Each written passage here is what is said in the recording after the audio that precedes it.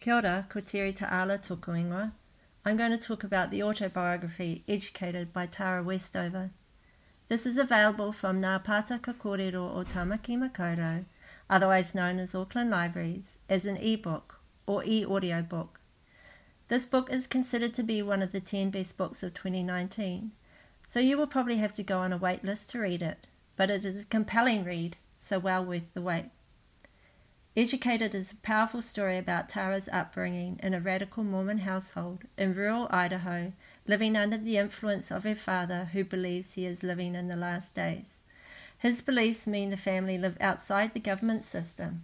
Tara does not have a birth certificate or any medical records, and she is homeschooled.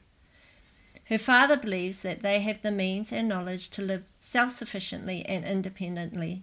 He tests this belief in a careless approach to the health and safety of his family, putting them in dangerous and often terrifying situations.